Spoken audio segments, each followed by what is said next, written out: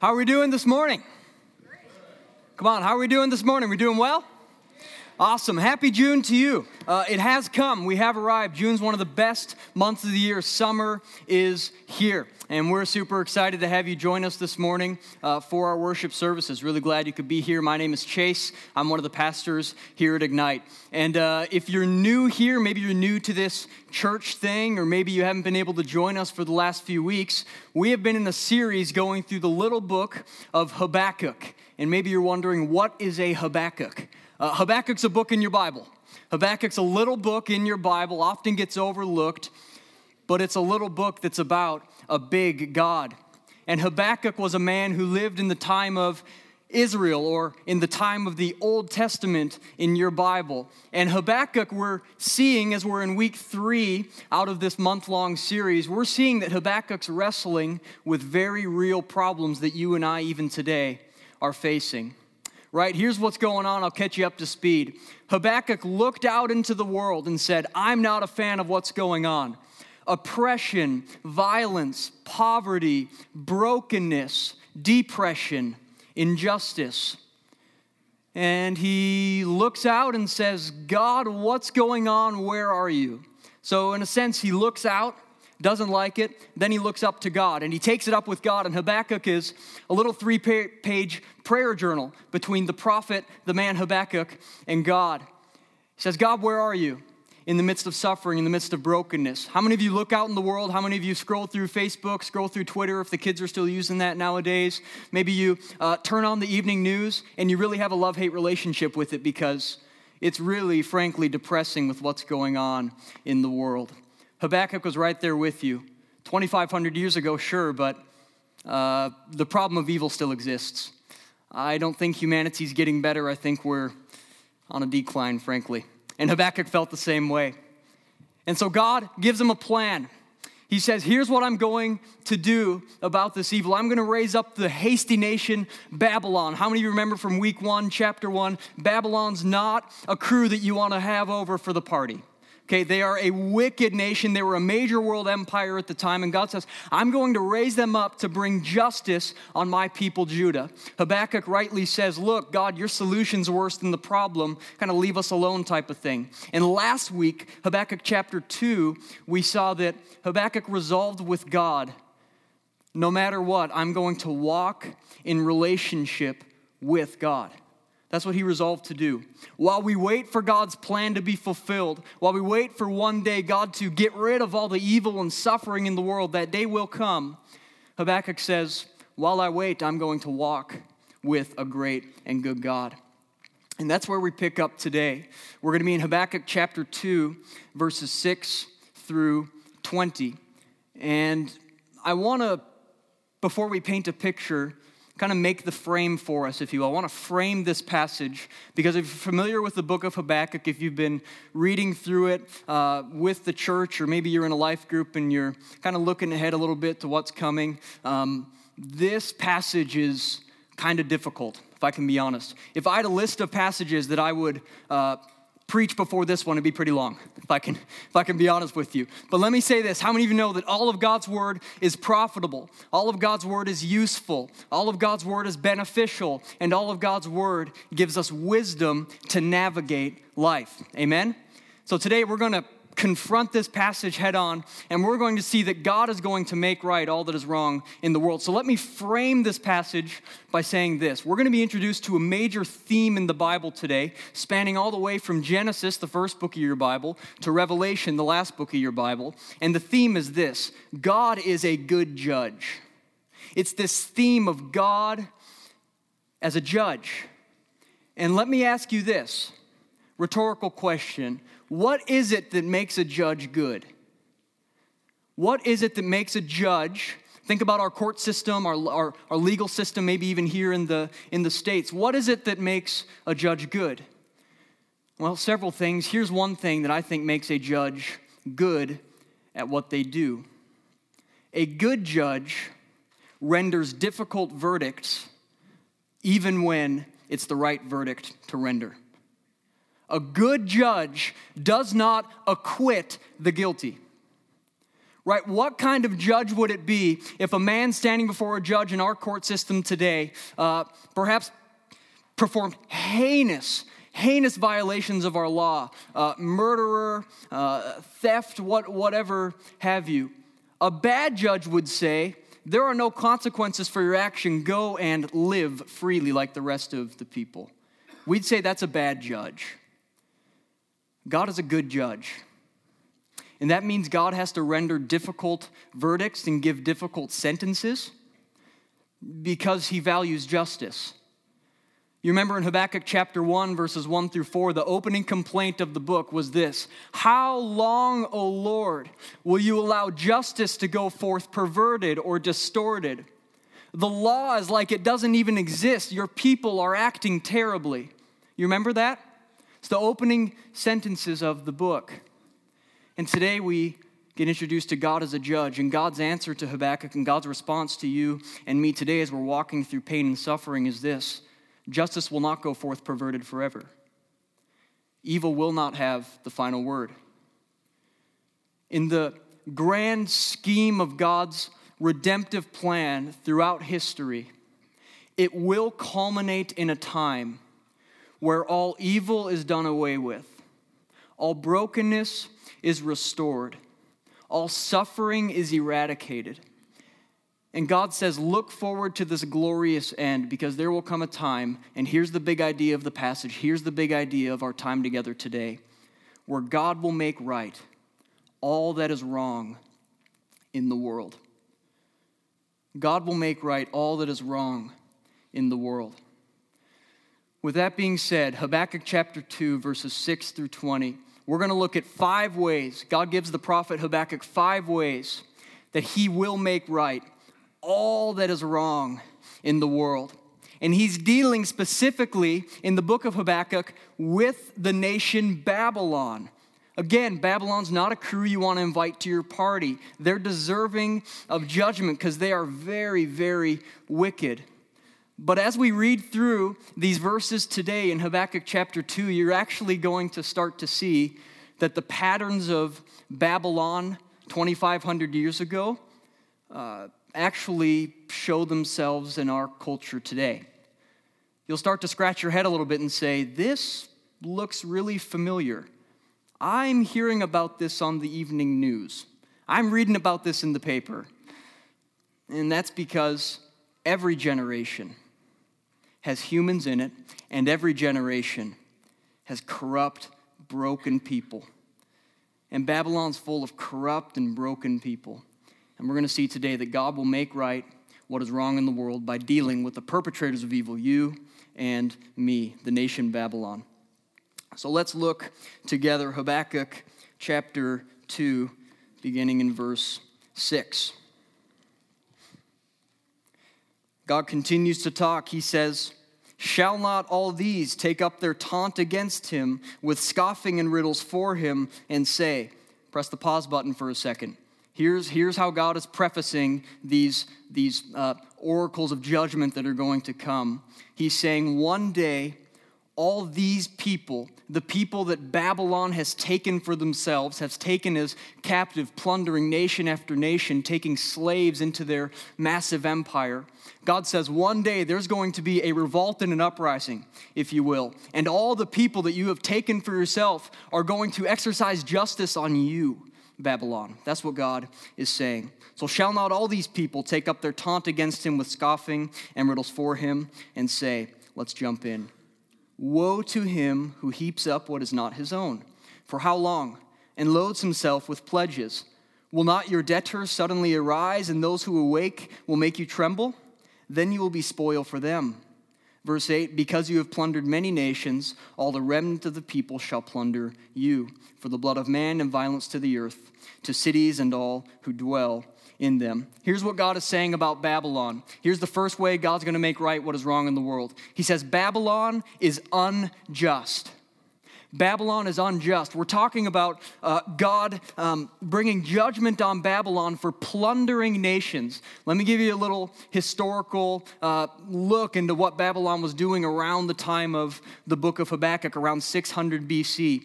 In 612 BC, I believe it was, Babylon marched through the known world and took out the massive nation of Assyria, massive world empire. In 605 BC, Babylon decided to keep marching westward. They took out the mighty Egyptians. They plundered the Egyptians. They're no small territory. They took them out. And then they started to march southward, and this is what Habakkuk was looking forward to with dread and fear. They made a southward march, Babylon did, and in around 590, 580 or so BC, they started taking out Syria, and then they took out Judah, which is the little nation of God's remnant of people. And that's what Habakkuk was looking forward to.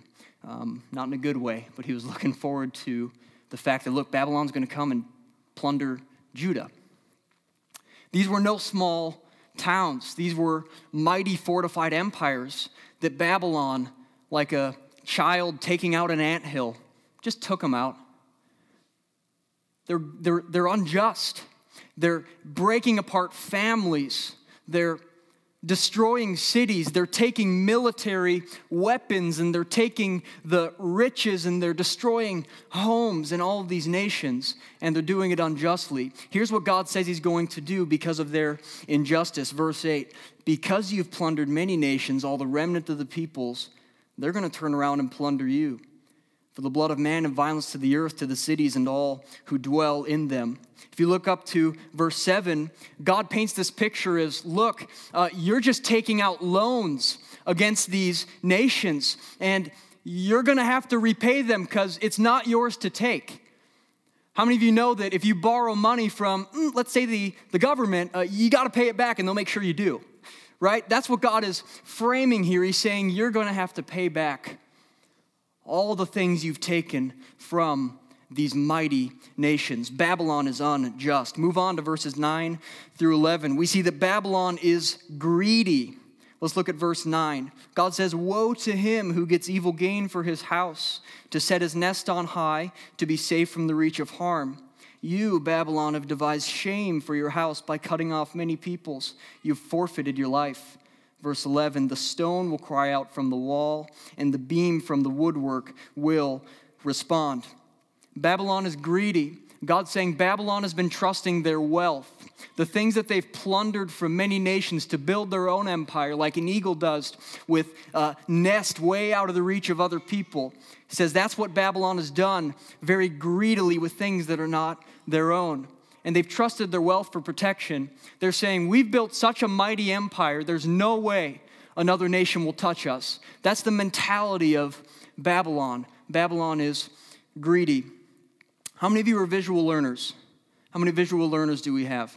I'm a visual learner. What we did was we pulled up a picture, a digital rendering of what archaeologists think that the great city of Babylon around 580 BC under King Nebuchadnezzar would have looked like. Let me say this. How many of you know this isn't a fixer-upper or it's not a first home? This isn't a starter house. Chip and Joanna don't need to come and do their thing, right? This is ridiculous. This is Babylon. Let me tell you a few things about the city of Babylon, what we're talking about. When they're plundering nations, this is what they're building. You see the wall that goes all the way around the city? That wall was big enough to have 100 gates of bronze around it. 100 different entrances like that one in the top left in the blue. There were hundreds of those all throughout the city. Also, if you look on top of the wall, you see people standing and hanging out. Around the circumference of the city, on top of the wall, was a highway system big enough to fit chariots 4 horses wide. What on earth? This is crazy. And this is what Babylon is building with their greed and their injustice. That's a remarkable, remarkable city. And God says this, because you have built your empire and trusted that wall to protect you from the judgment of my hand, God ironically says, look, your greed, all of these things that you've plundered, They're going to collapse on you. That's what God's saying when he says the beam will cry out from the wall and the stone from the woodwork, the beam from the woodwork respond. God is saying it will collapse on you. Because how many of you know things built with greed and with selfish desire and selfish motives never last? That's what God is saying. He says, I'm going to make right what is greedy in Babylon by causing it to fall on them. How are we doing? We doing okay? These aren't the verses you want to put on your coffee mug in the morning, right there. Yeah, okay. Chapter 2, verse 12. God says, Babylon is violent. Woe to him who builds a town with blood and founds a city on iniquity. Behold, is it not from the Lord of hosts that people labor merely for fire and nations weary themselves for nothing? It says Babylon is violent. They built their entire empire on this principle of taking lives of people that should not be killed. Here's the underlying principle of what's really going on. And here's what really makes God upset with the greed and the violence of Babylon building their empire the way they did. Is Babylon is taking what God designed as good, that is the idea of a city. Right? We read about this in Genesis 1 through 11, the first 11 chapters of your Bible, that people were designed and given the command to flourish, multiply, be fruitful, and then put their efforts together for the holistic thriving of humanity together and in relationship with God. And Babylon takes that and turns it on its head, completely distorts God's designs. All sin is a distortion of God's good creation. And so Babylon is taking what God created as good, humans getting together and flourishing and thriving with their unique skill sets together to build a city for the glory of God. Babylon builds it for the glory of themselves and nevertheless builds it on the backs of broken people and hurting people and suffering people. They're violent. They built their empire on violence. And God says, because you built your city on violence, your city will come to a violent end. That's the painful truth of what's going on here. Because you built your city on violence, your city will come to a violent end. And then we read this. This is a verse you want to put on your coffee mug, by the way. Verse 14. It takes a pause. And God says, look, the earth will be filled with the knowledge of the glory of the Lord as the waters cover the sea. How many of you have been to the east or west coast and you've seen the ocean? Or maybe you've been to like Lake Sakakawea or something. Not everyone's a world traveler, that's okay. Endless amounts of water. If you're on the east or west coast and you look out, I visited the Atlantic earlier this year, and you just look out and it's all you can see is water and it meets the horizon. It's absolutely beautiful. And I need you to hear this. God says in the midst of all this judgment, in the midst of all this violence, in the midst of all this perversion and distortion and pain and suffering, Habakkuk, take heart. There will come a day where the earth is filled to the brim with the knowledge of the glory. That word glory literally means weight. It will be filled with the weight of my presence, God says, just as the waters cover the sea. And some of you need to hear that today, because when you go home, you're going to be going home to a marriage that's on the rocks. You're going to be going home to checkbooks that are way out of balance. You're going to be going to work on Monday in a very toxic work environment, but you know you need to provide for your family, so you stick your head down and you do it, but when's all this going to end? When's all this going to end? And God says, take heart, because I'm working a plan and one day Babylon will be done away with. And even more so for you and I today, one day the evil, the pain, the suffering, the brokenness, the injustice, the poverty, all of that will be gone. There's no room for that in God's ultimate plan of redemption for his people. That's the hope of the Christian. We wait for the day for God to ring true on his word. He will fulfill it. It will come. It will not delay. And God says, take heart. Take heart. The world will one day be eradicated of evil. It will be made right. All the wrong will be done away with. And the weight of my presence, God says, will fill the earth as the waters cover the sea. That's encouraging for Habakkuk. That's encouraging for God's people today. We jump back in. We have two more ways that God is going to make right all that is wrong in the world. Let's pick up in verse 15. God says, Babylon is perverted. In other words, they're twisters of truth. They're twisters of God's good gifts. Here's what God says about Babylon. Woe to him who makes his neighbors drink. You, Babylon, pour out your wrath and make them drunk in order to gaze at their nakedness. You will have your fill of shame instead of glory. Drink yourself and show your uncircumcision. The cup in the Lord's right hand will come around to you. Utter shame will come upon your glory. The violence done to Lebanon will overwhelm you, as will the destruction of the beast that terrified them, for the blood of man and violence to the earth, to cities and all who dwell in them. Babylon is perverted. Here's what they would do. Not only would they take people as captives for themselves to work slave labor and to live in the city of Babylon as Babylonians, but for their own enjoyment, the kings and the court officials in Babylon would, one, thrive on drinking strong drink and being in a state of drunken stupor, but then they would also force women and children to drink of their same strong drink and then perform vile, disgusting acts with them. So not only are they drinking for their own enjoyment, but they are then forcing the weak and the vulnerable to drink so that they can enjoy them at their own expense. And that makes you feel kind of gross. Here's the underlying principle. Here's really what they were doing.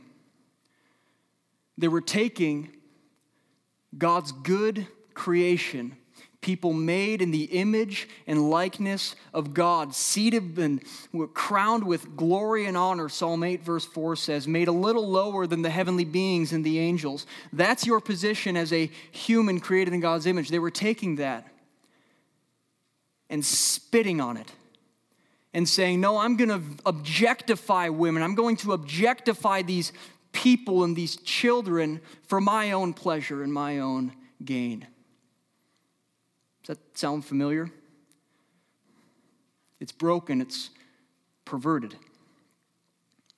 And God says, because you drink of your cup and make your captives drink of that cup, God says, you're going to drink of my cup. And this is biblical imagery. We don't have time to get into all of it, but this is symbolic for the wrath of God. You can read about it in Psalm 75, verse 8. You can read about it in Jeremiah chapter 25.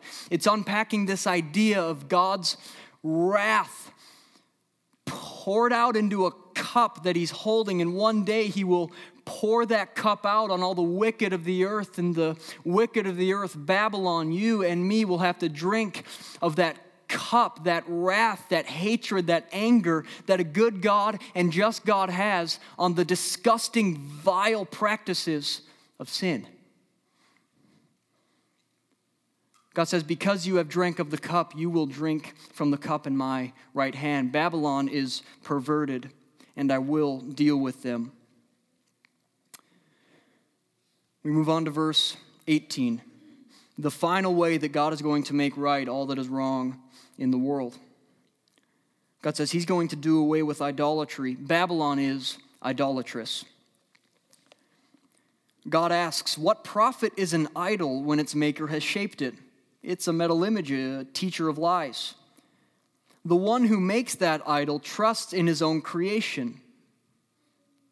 He makes speechless idols. Verse 19, woe to him who says to a wooden thing, awake, to a silent stone, arise. Can this teach? Behold, it is overlaid with gold and silver. There's no breath, there's no spirit, there's no life in these idols at all. Babylon loved their idols all throughout the city, on city streets, all the way up to the temple where they'd worship their false gods. They would have these beautiful, ornate, expensive statues. And in their day, they weren't stupid. What they were doing was they were praying to a false god, to come in and fill these idols, and then they would try and have a relationship with this false god that would fill these things made of wood and stone all throughout the city. That's what many nations did. Israel wasn't supposed to, but they did. Babylon is idolatrous. Here's the underlying principle. They made good things into God things. They made good things into God things. They took what God created for his glory. Right? God owns and created beauty. God created creative expression for humans. Right? He created that for us, and Babylon took it, twisted it, flipped it on its head, and said, we're going to worship these things not to the glory of God, but to the glory of us, because we see ourselves as God. Babylon is idolatrous. And God says this, to summarize verses 18 through 19. Because you have exchanged good things for God things, because you've exchanged the creation for the creator, what has been made for the maker. It says, Babylon, you have exchanged your life for eternal death. These idols have no life in them. They have no life in them at all. And you will become like those idols you worship. Made good things into God things. Exchanged worship of their creator for what has been created. So God says, here's 5 ways I'm going to make right what is wrong in the world. I'll deal with injustice. God says, I will deal with greed. He says, I'll do away with violence. He says, we'll get rid of all that is perverted and distorted.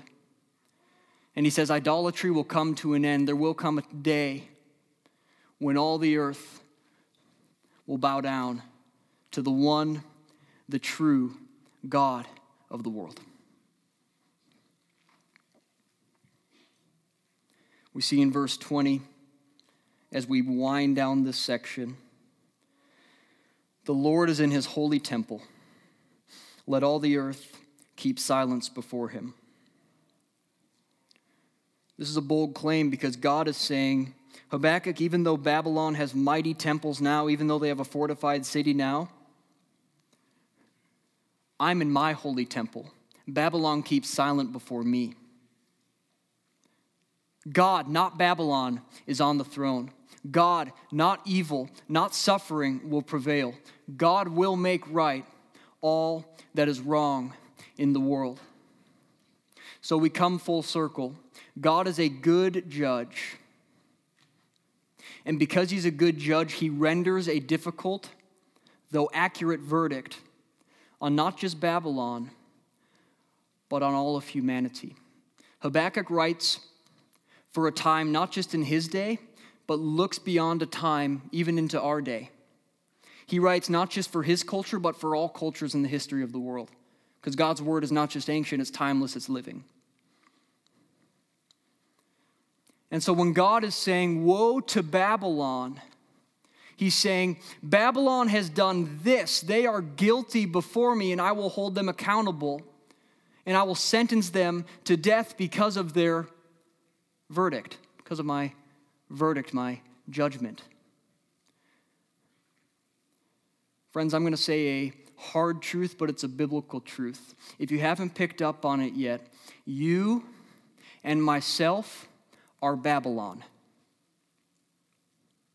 We are Babylon. God not only judged Babylon in 580, 590 BC, but he has judged each and every one of his people, and the verdict is this: guilty. The sentence is this: death. God says, I will make right injustice. How? By dealing with the unjust. God says, I will make right greed in the world by dealing with those who are greedy. God says, I will make right the violence in the world by dealing with those who are violent. God says, I will make right what is perverted and distorted in my good world by dealing with those who are perverted. And God says, I will deal with idolatry, all people who exchange good things for God things, by dealing with those who are idolatrous. We are Babylon. And there will come a day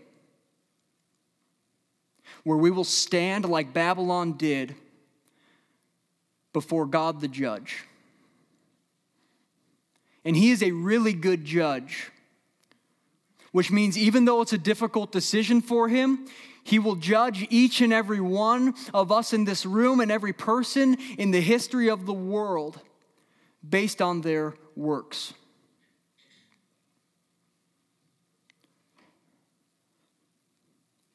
What we have worked for, what we have done is deserving of death because we have rebelled against a holy and good God.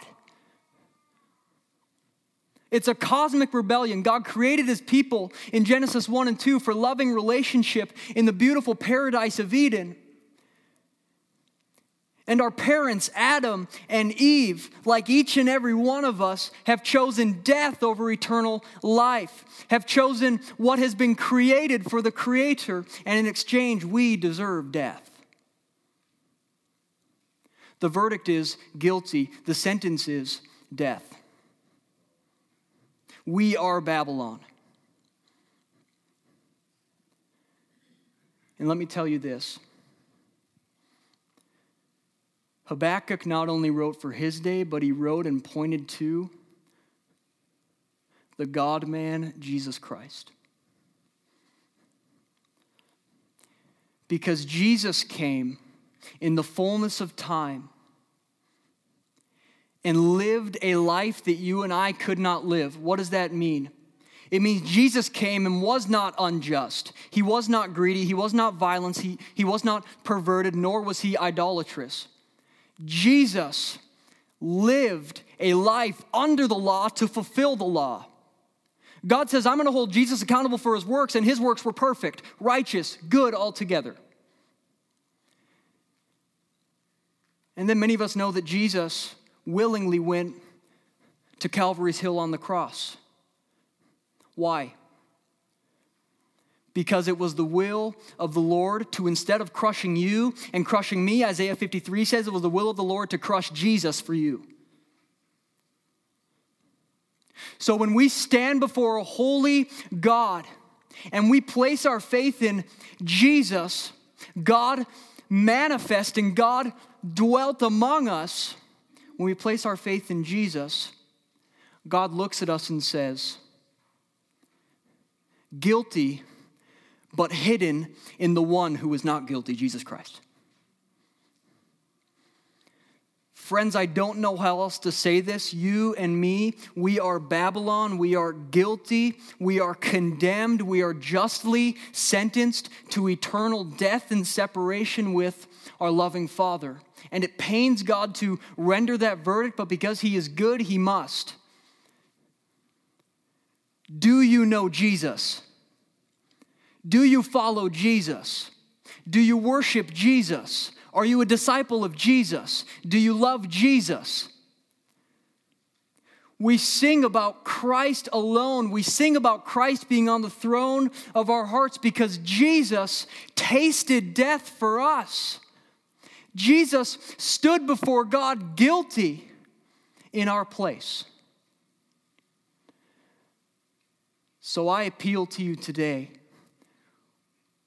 Will you place your trust and faith in Jesus? Because he's the one human. He's the better Adam who took on the sin of his people, on whom God poured out his cup of wrath upon. and he rose again to give new life to all who will trust in Jesus' name.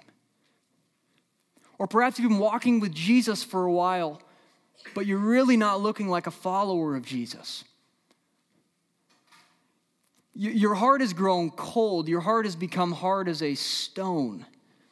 You're aware of the work of Jesus, the benefits of Jesus, but they don't lead you to worship. God can breathe new life into you. Let me say this: God desires relationship with the people who are guilty, but all people who place their faith in, call upon the name of Jesus, are given the righteousness of Jesus and are made right before a good judge.